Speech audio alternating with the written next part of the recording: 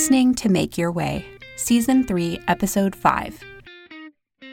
Welcome to Make Your Way, where we explore what it means to work and create on your own terms. Along with every episode, we post show notes with links to resources mentioned in the episode and a full transcript. You can find these materials at katielinder.work/podcasts. Hello, Sarah. Hello, Katie. How are you?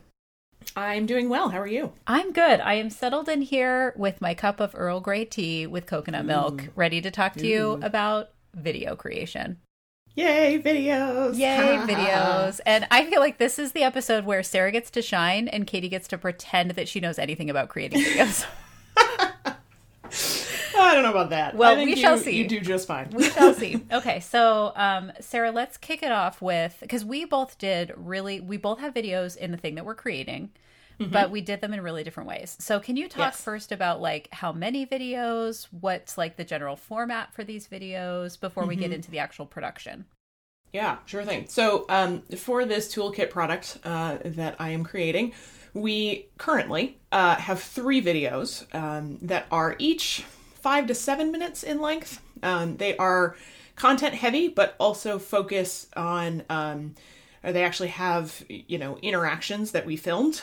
So they were scripted, but also a little bit loosely scripted. I'll call it that, because when we did the filming, there was a little bit of like, let's try this, or let's do this a little differently, that sort of thing. So outlined, at least kind of lightly scripted. So they involve both, kind of talking direct to camera, as well as sort of showing behaviors in action. We hope to continue to do these kinds of videos in the future.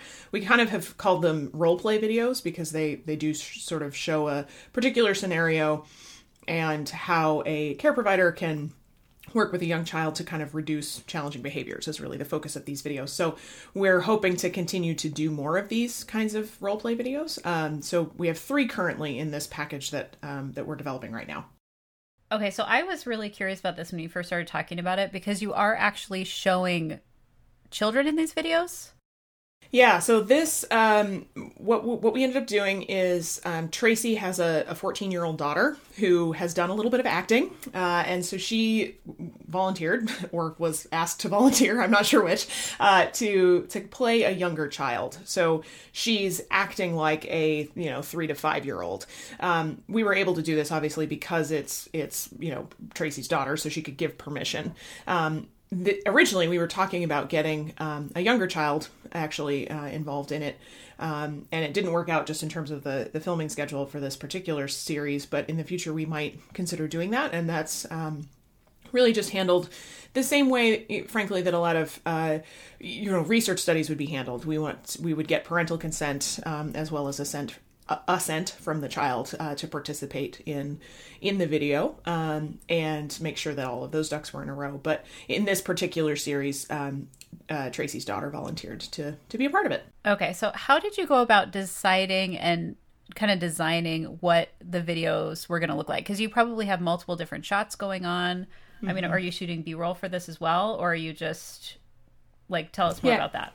Yeah, so the way that we did this is Tracy and I met to talk a little bit about what would we want to show and what would we want this to look like for each of these 3 different behavior types that we wanted to unpack. So we wanted to tackle acting out behaviors, so like throwing things, for example. We wanted to do shutting down behaviors, so the sort of slumping over the paper and not accepting help from an adult.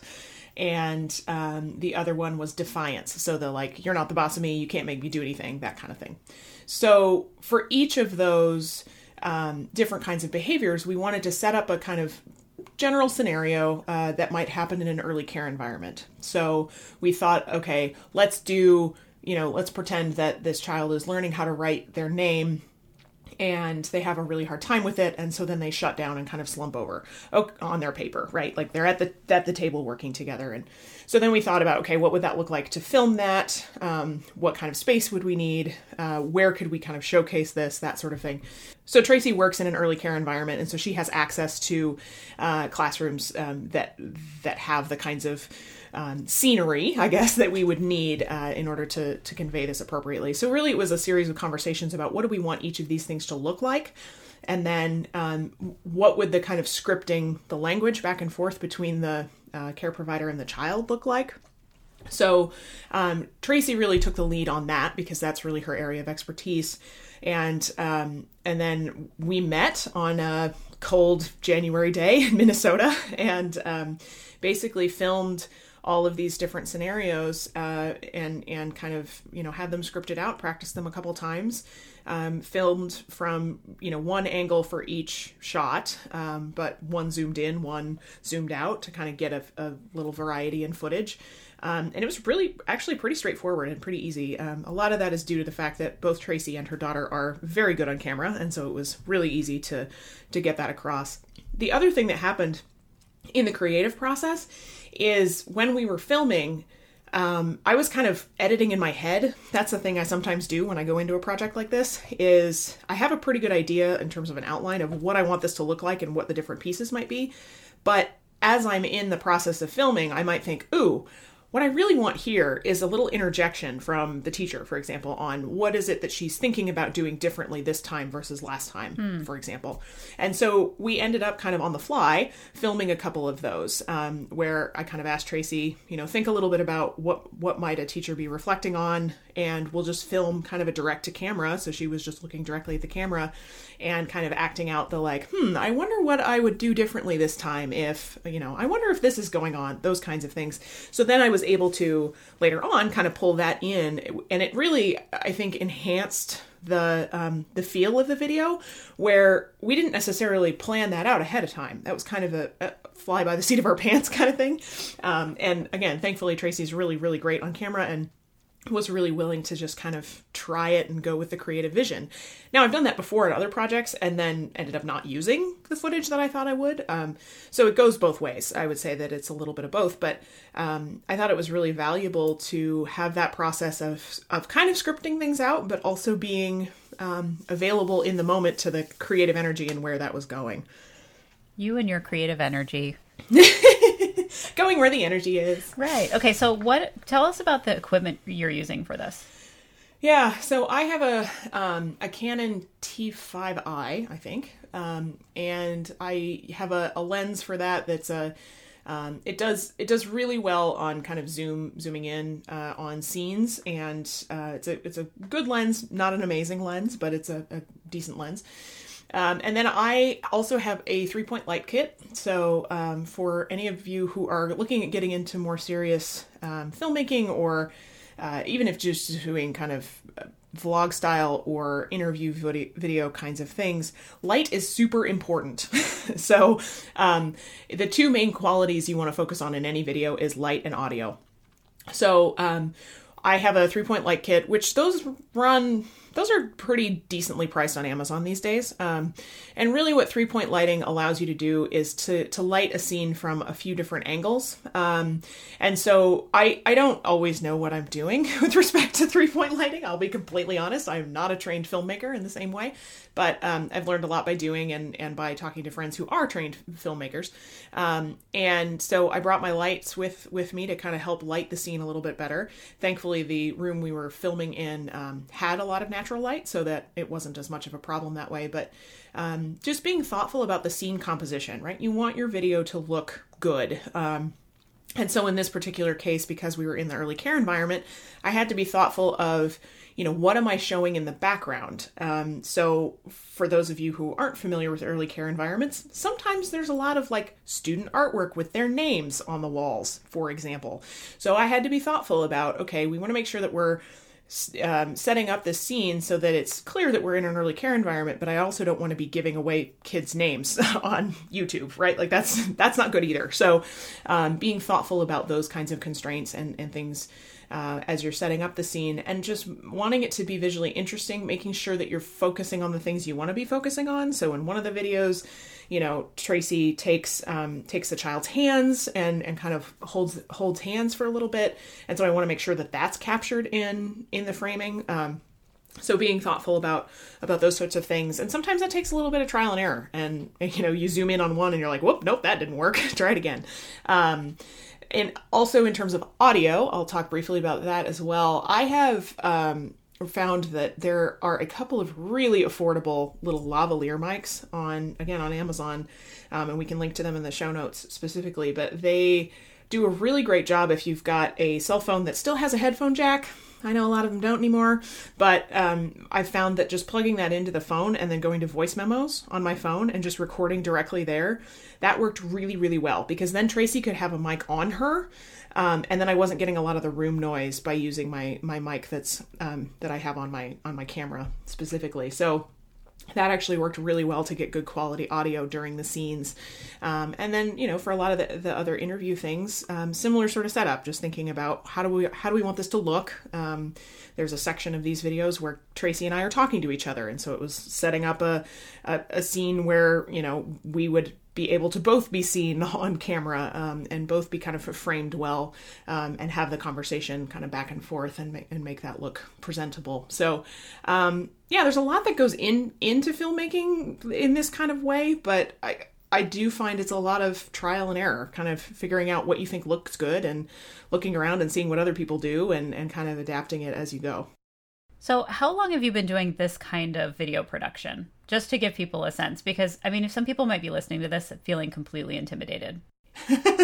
Yeah, so I have been doing YouTube videos, which have been primarily vlog style. So that's direct to camera. I'm just talking directly at the camera, and sharing content that way. I've been doing that for I think it's 3 years now. Yeah, I started in 2015, I guess that would be. So I have some experience doing that. In terms of doing interviews and in terms of doing other kinds of filming, I have less experience. I've done a few different things here and there, but by and large, that's been a lot less. And the light kit I just got a year ago. So, I'm adding incrementally to my skill set as I go. It's not like I came out in 2015 and was like, all right, I'm going to do all this stuff. And frankly, in 2015, I would look at what I'm doing now and be like, whoa, that's cool. I didn't know I could get that far. So, it is just a continuous process of learning as I go. But yeah, I've been doing video for about 3 years and I've just learned a ton both from trial and error and from talking to people who actually know what they're doing when it comes to making videos. So I'm curious too, when did you know you wanted to do this kind of video for this product? Because there are lots of other ways you could have done it that might have been easier. That wouldn't involve, going on set, scripting it, involving multiple people, all of those kinds of things. Right. What helped you to make the decision to go in this direction?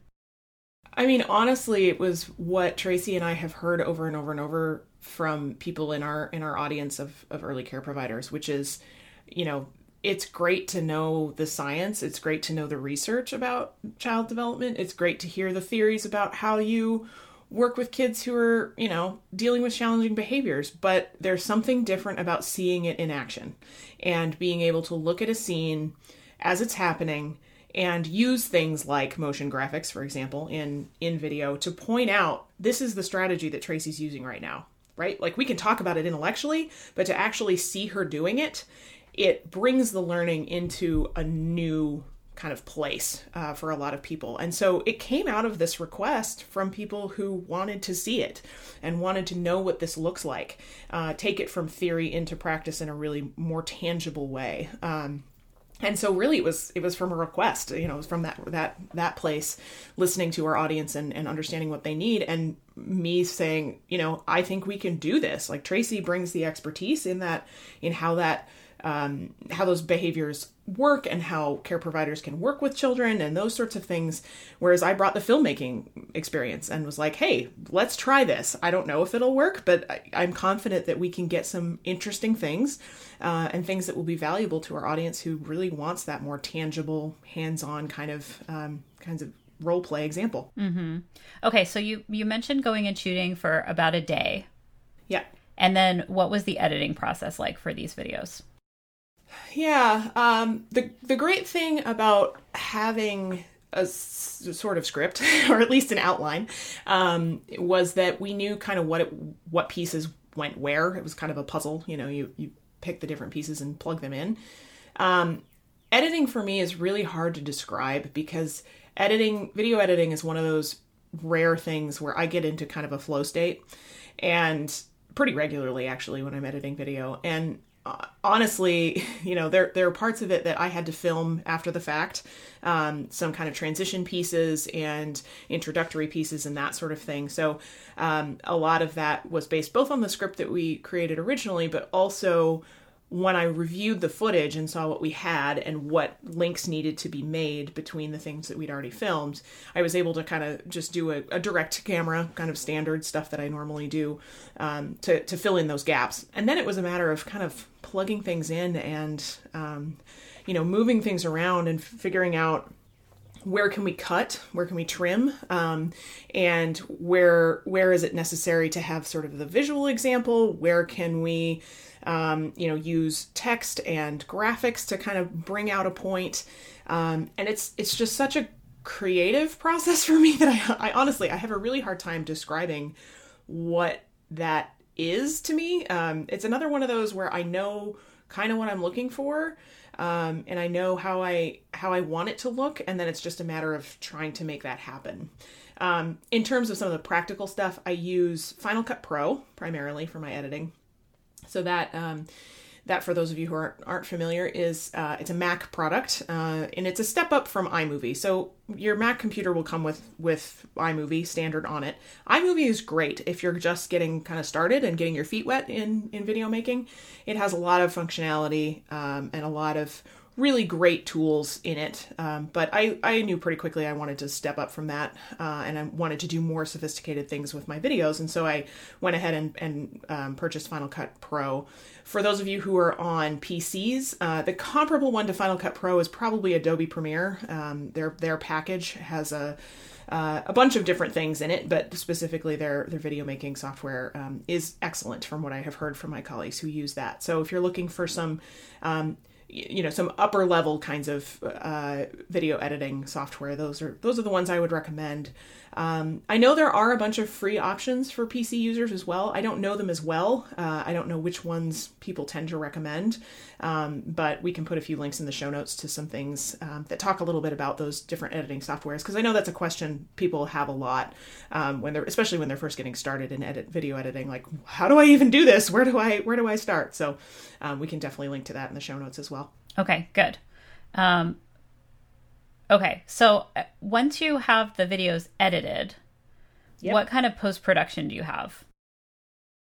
Yeah, so so this was a little bit different in a few ways for this particular product than a few other projects and things that I've done. But really, because there were 3 videos that we wanted to have the same kind of look and feel, the same flow to them, because they were going to be all packaged together, it was really a matter of, doing the first one. The first one took the longest because that was the first, let's creatively put this together and see what we want this to look like and how do we make this the best thing possible and all of that. And then once we'd done that, then it was like, oh, okay, now I can just do this again 2 more times.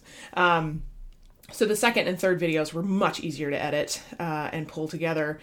And I also worked with Tom, who's my video producer on my channel, to do some of the motion graphics of the text that appears on the screen, and calling out certain things and that sort of process. So there's if you go and watch the video, and I'll put a link to the one that is on my YouTube channel in the show notes. But if you go to that one, you'll see a lot of colored boxes showing up, or things that are like pro tip for educators, or that sort of thing. So a lot of that stuff goes in post-production, and is a little bit more sophisticated than stuff that I've really done before. And so I did a little bit of that. Tom did some of that. So we kind of pieced that together a little bit. But really the magic, I think, of these videos is in how they're edited and in how the transitions happen. Because in my opinion, at least, you don't ever feel bored. There's not a point where you're not getting something out of it. There are no superfluous words, right? There are no superfluous or extra kinds of content shoved in. It's pretty we tried to make it as pared down, as short, as brief, and as packed as possible. And that's usually my approach to these kinds of products is we want it to be short, we want it to be succinct, and we want it to have a lot for people to digest and to talk about. So that was really the goal here. And the editing of that, making things short is really, really hard. It's like with writing. I mean, if you're used to writing a lot and then having to pare yourself down, like same kind of thing with editing, video editing. It's a process of really massaging your content to make sure that you're getting it down to the bare bones of what you want to communicate, but also making it as full and robust as possible. Okay, that's a lot of work, Sarah. It is, but I love it. I feel like it was the last episode or the one before that where I was describing something and you were like, I'm like Homer Simpson backing into the bushes. Yeah. And you're describing this and I'm like Homer Simpson backing into the bushes. Yep, exactly. You have your workbooks, I have my videos, it right, works out. Right.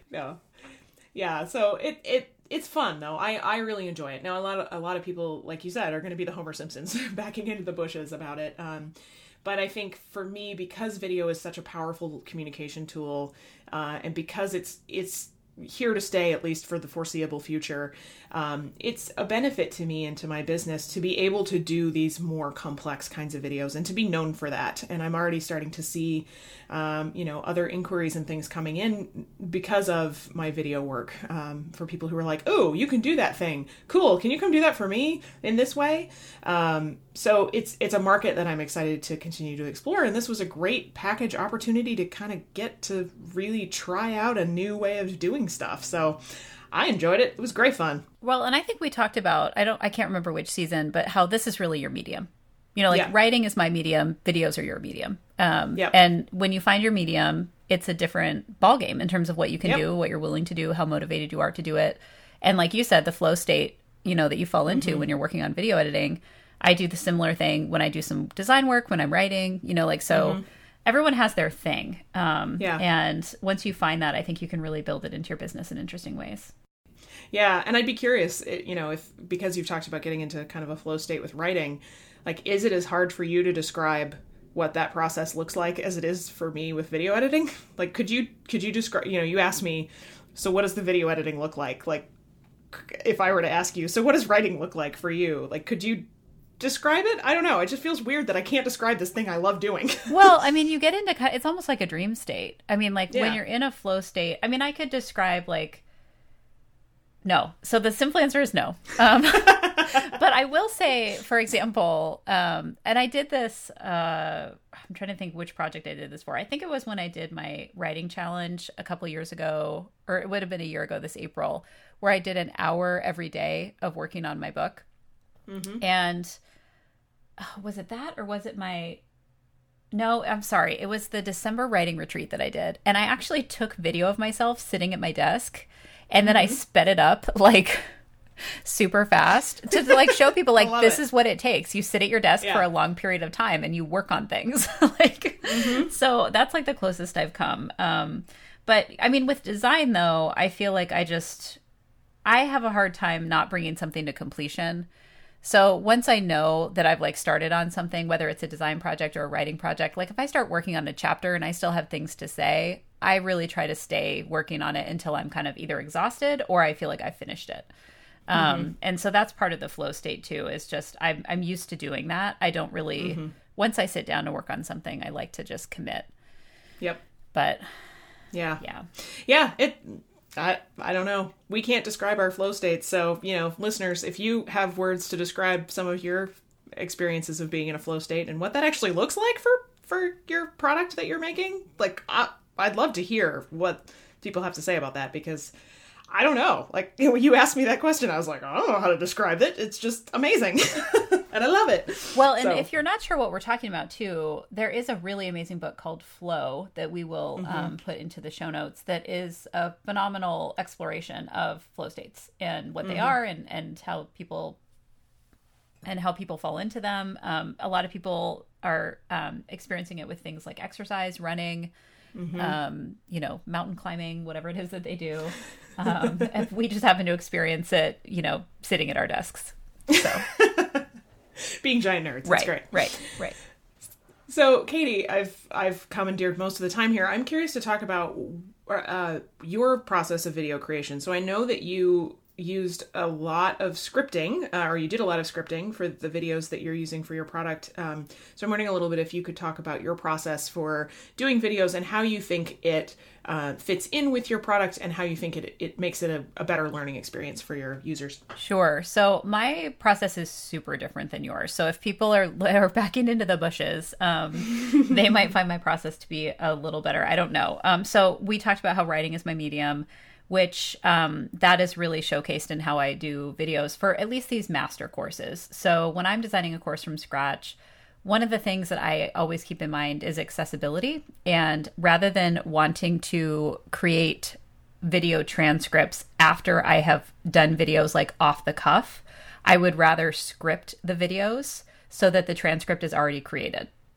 So that's just like one like rationale for why I do it this way, because the courses have a lot of text content and it would be a huge amount of my time to either do those transcripts myself or a huge amount of my money to pay someone else to do those transcripts.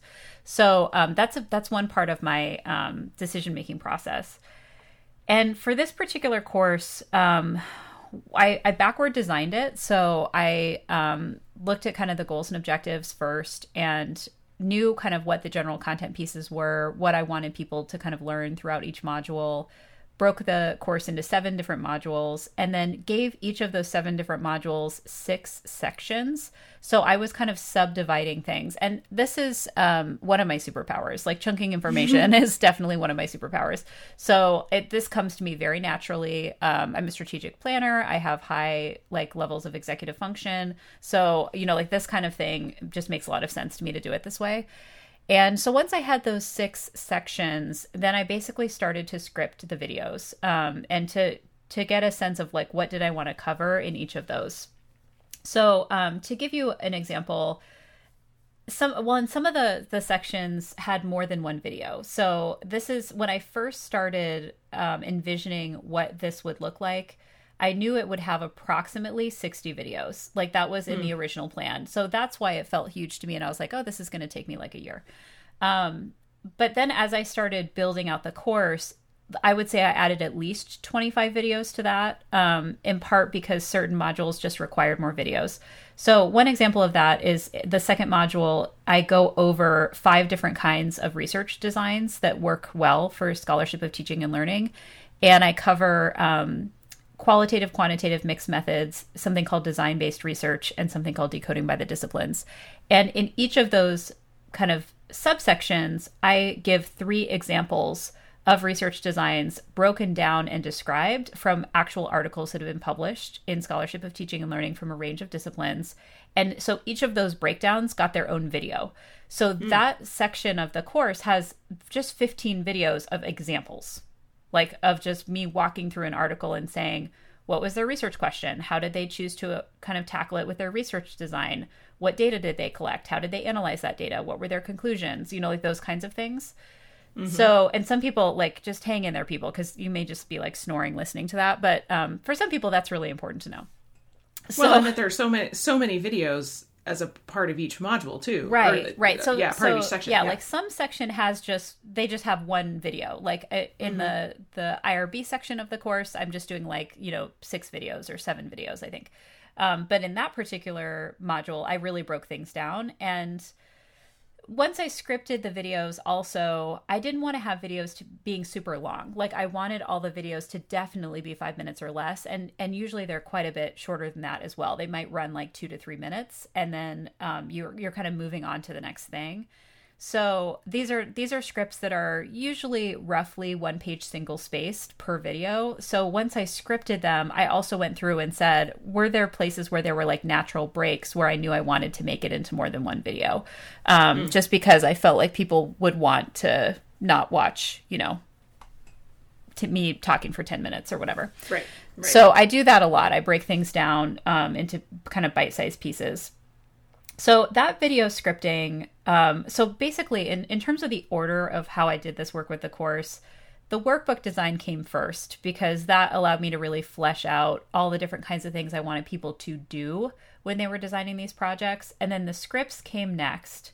And I I'm still having a little bit of like, I don't want to say PTSD because that's like, that is an offensive use of that, you know, but whatever the equivalent is that's not offensive. I wrote 33,000 words in like 4 weeks for these video scripts. Which, I mean, that's basically 100 pages single spaced. It's about half the size of a book, of one of my typical books. Usually my books run a little over 50,000 words. So, oh my God. No big deal. It's a lot. It was a lot. No big deal. Yeah. And it's cool. I was writing them on planes. I was writing them in the morning before going to work. it was a thing. And if you followed me on social media, you saw me doing it. So I'm curious, real quick, when you're writing these scripts, are they each unique, or did you have like a template, like once you'd made one or two or whatever, did you have the template then to work with, like, here's the intro language? That's a really good question. So some of them are templated in that every module has an intro video that talks about what's going on in that module, and those were templated. Obviously the content changes for each video. Some of them are talking about the workbook and doing an overview of the workbook for that particular module. So those were templated. And then I have a one that goes over the goals and objectives for that module, for each individual module. So that was templated. And then there's a conclusion video for each module that was also templated. So each module has at least 4 templated videos. So 4 times 7, 28 of the videos of, so maybe like roughly a third were templated. Everything else was from scratch. Ugh. Yeah. Yeah. So that was definitely a huge time investment to get that done and to feel like the video scripts. And the challenge was every time I kind of thought I was getting close, then I would end up realizing, oh, I need a workbook video, and then I would add 7 more scripts. I mean, it was like, I like the more I went along, the more it was like, it just wouldn't end. Like there was like the finish line kept moving. Now I have a completed script. It is, fleshed out, done. And I have now, so that's step 1, is to kind of get that done. And I do this in stages. Like I can't like move on until I have like that part done. So then the next step is to record the audio for all of those scripts as separate files so that I can then layer in slide decks. And I do primarily voice over PowerPoint. So there's a couple videos in the course, like especially in the intro, where you'll see me on camera and I just talk directly to my computer camera. Like this is not fancy. Like I just literally do a like QuickTime video, just saying like, hey, and I use my mic, so the audio is captured a little bit better. But for the audio for this, I had thought about doing it in my podcast closet because it's lined with foam. So I wanted the audio quality to be good. But then I thought about sitting in that podcast closet for 30,000 words. For 30,000 words. I mean, I literally recorded an audiobook, people. I mean, it was just so much. And can I just also tell you, like, listening to yourself talk for that long, it's just, I had to take breaks. Yeah, I was like, and I listen to myself talk all the time because I'm a podcaster, but I was just like, oh my God, like I needed like a retreat, a silent retreat. Yeah. So I actually decided to record it at my desk, and I just brought in some pillows and like strategically arranged them around my mic just to give it a little bit better audio quality. So then I did that. And that took me several days just because, like I said, I needed to take breaks and I was just sick of hearing myself talk. But it was a nice test of, do I feel like the content is cohesive? Do I feel, like it's hanging together? Are there gaps? Like as I was listening to myself going through this, it was, starting to feel like it made sense. So I record the audio for all of that. And then, so that's the next phase. And then the phase after that is I have to create the slide decks. And again, I like to kind of get through one full phase before I move on. Like it's just helpful for me to kind of not be working on the scripting and the audio recording and the slide decks and the editing, like all at the same time. I would prefer to like get through one thing and then move on. And this is actually very similar to advice that I received when I was dissertating, where my advisor was like, don't partially write a chapter and move on. She was like, complete a chapter and then move on.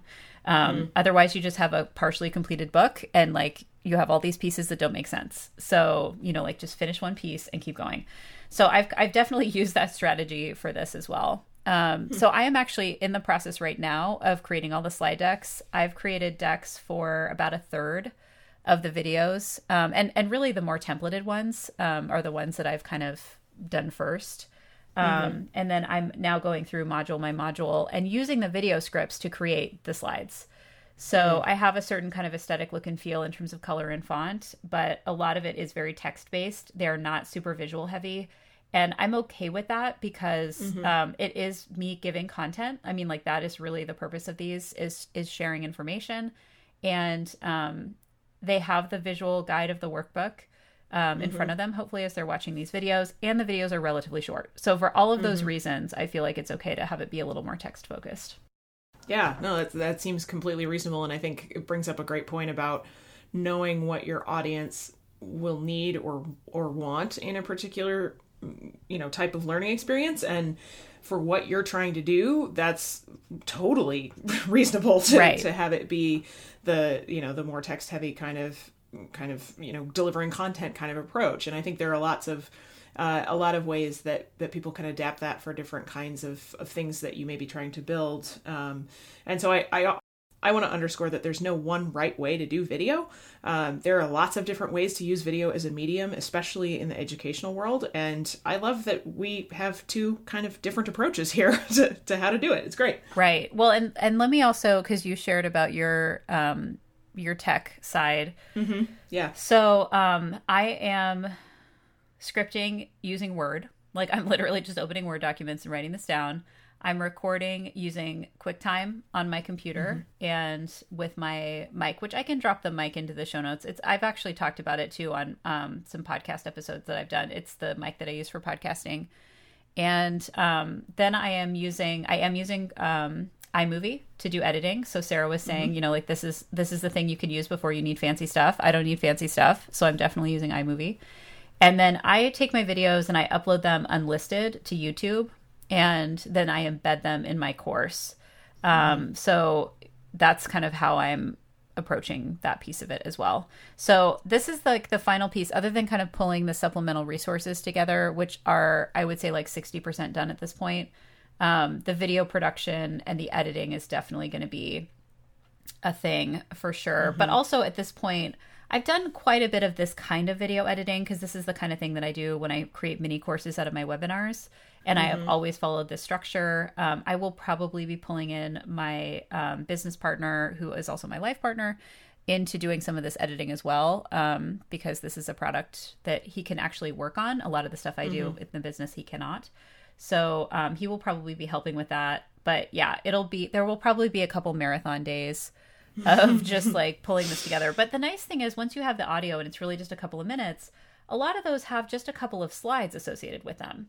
So it's not like you're doing a ton of editing. I'm just making sure that I don't have any audio editing that I need to kind of clip little things where I like to had a false start or something like that. And then like actually dropping in the slides is not that big of a deal. So, so I'm working on the slide creation now, and that's kind of where I'm at. Cool. Yeah, moving right along. Oh, it's a thing. It's a thing. This is actually probably the biggest thing I've taken on. I mean, this amount of videos is definitely the biggest I've done in terms of video creation. And taking it in chunks like this has actually been super helpful. And I know next time we're going to talk about systems for content creation. And I definitely had to put some systems into place between juggling the workbook creation and the video creation and making sure like nothing was getting lost in terms of process. Yeah. I definitely had to put some systems into place that I've never had to do before. So it was a new kind of experimentation on the system side for me as well. Yeah, new adventure. I'm curious, and I'll answer this question too, but I'm curious if you have kind of one bit of advice for someone who might be wanting to use video in either their product or their online course. If you have sort of one nugget of wisdom or advice that you'd give for people who are interested in that. Oh, that's a really good question. Well, we talked about the consistency piece on the last episode, which I think is huge. Well, so I guess let me talk a little bit about the scripting versus the off the cuff, because I've been in courses where people just kind of like riff, and they have a slide deck and they're doing like voice over PowerPoint, and they just kind of riff and like talk about the things they want to talk about. And some people are really good at that and some people are not. And so I guess I would just say, like, know your strengths and know your weaknesses, and try to find a video production structure that works well for you. And for me, it would actually be more work on the post-production side if I was just like randomly talking about these slides. Like it's actually better for them to be scripted in terms of the kind of content that I'm trying to share and the user experience. And I think some people would be like, oh, scripted slides, like, you know, like it's like scripting your lectures. Like, and I wouldn't do that. But I'm also not someone whose strength is lecturing. It never has been. Like, if you ever see my keynotes, they are not lecture style. They're interactive. So for things like this, it's better for me to be scripting it. So I think that's my piece of advice is you may go against what is considered like a best practice, but I think that knowing your strengths and weaknesses can help you kind of make those informed decisions about how you might do that. But I'm curious about your thoughts about that, Sarah, in addition to your tip. Yeah, I think that's great advice, knowing your strengths in that way. I talk to a lot of people who do video, and it's really a mixed bag about who scripts and who doesn't. Some people, I tend to be this way, will script pretty much every word. And then once I get into filming, sometimes I'll change things up a little bit or go with a different wording. But I like to have that script and that structure going into a video. But I know a lot of people who don't, or they might just outline it like, oh, I want to talk about this idea here, and who are really good at that. And I, from a presentation standpoint, I'm pretty good at doing off the cuff. Like that doesn't bother me as much, especially if I know the content really well. But for whatever reason, when doing video, because it's going to be like online forever, you know, I want to make sure I get the words right. I want to make sure I get the phrasing correct and the right kind of connotation of the things that I'm saying. So I'm a lot more careful and script out those things as well. So yeah, I'm all for scripting. I know a lot of people who aren't. So knowing your strengths and knowing which direction is best for you to go is a big thing. That's for really sure. Interesting that you would describe it that way too, because when it comes to podcasting, I don't script any of it. I'm definitely like a skeletal outline kind of person. And sometimes I don't even have that. I just like, I know what I want to talk about and I just walk into the room and record. And those sessions are about 10 minutes and fine. Like so I don't even like think about them as the same thing. And the transcripts part is a big part of it for me too. But right. So what is your tip? My tip is to don't let the barriers of like, I don't have the right kind of camera, or I don't have the right kind of microphone, or I don't have the right kind of stop you from creating. Like, don't let those things stand in your way. If you're interested in trying video, try video. We all had to start somewhere, and we all kind of sucked when we started. But, you find that you learn things along the way and you pick up things. And if you find that you do video and you're like, oh, I hate this isn't what I want to do, great. Move to a different medium or try video in a different way. You know, if you're trying to do direct to camera stuff and you feel like you're not engaging, or you're not conveying this stuff in the way that you want to, then try it the way that Katie does, and make a scripted video where you're doing the audio, but you're showing something else on the screen. Like there are different ways to use video, so don't let the fear of not doing it right or not doing it in a totally professional way stand in your way of doing it. Agreed. Yeah. Agreed. Jump in, do the thing. Well, it's scary. Sarah and I both have YouTube channels. I can promise you hers is more interesting than mine, but if you want to, we will link to both of them in the show notes so you can take a look at kind of the different kinds of things that we're doing with that particular medium. But Sarah, anything else you want to add before we close out? No, I don't think so. Okay. Well, thanks everybody for hanging in with us, talking about video creation. Next time, we're going to get into chatting about some systems for content creation and how we're kind of managing all the things as we are building the thing. So until next time, Sarah, thanks so much for chatting with me today. Thanks for chatting with me, Katie. Always fun. Thanks for listening to this episode of Make Your Way. Show notes and a transcript for this episode can be found at katielinder.work/podcasts. Make Your Way is part of the Radical Self-Trust podcast channel, a collection of content dedicated to helping you seek self-knowledge, nurture your superpowers, playfully experiment, live your core values with intention, practice loving kindness toward yourself and others, and settle into your life's purpose. Learn more about the RST channel at katielinder.work/podcasts. If you found this episode helpful, please also consider rating and/or reviewing the show in iTunes. Thanks for listening.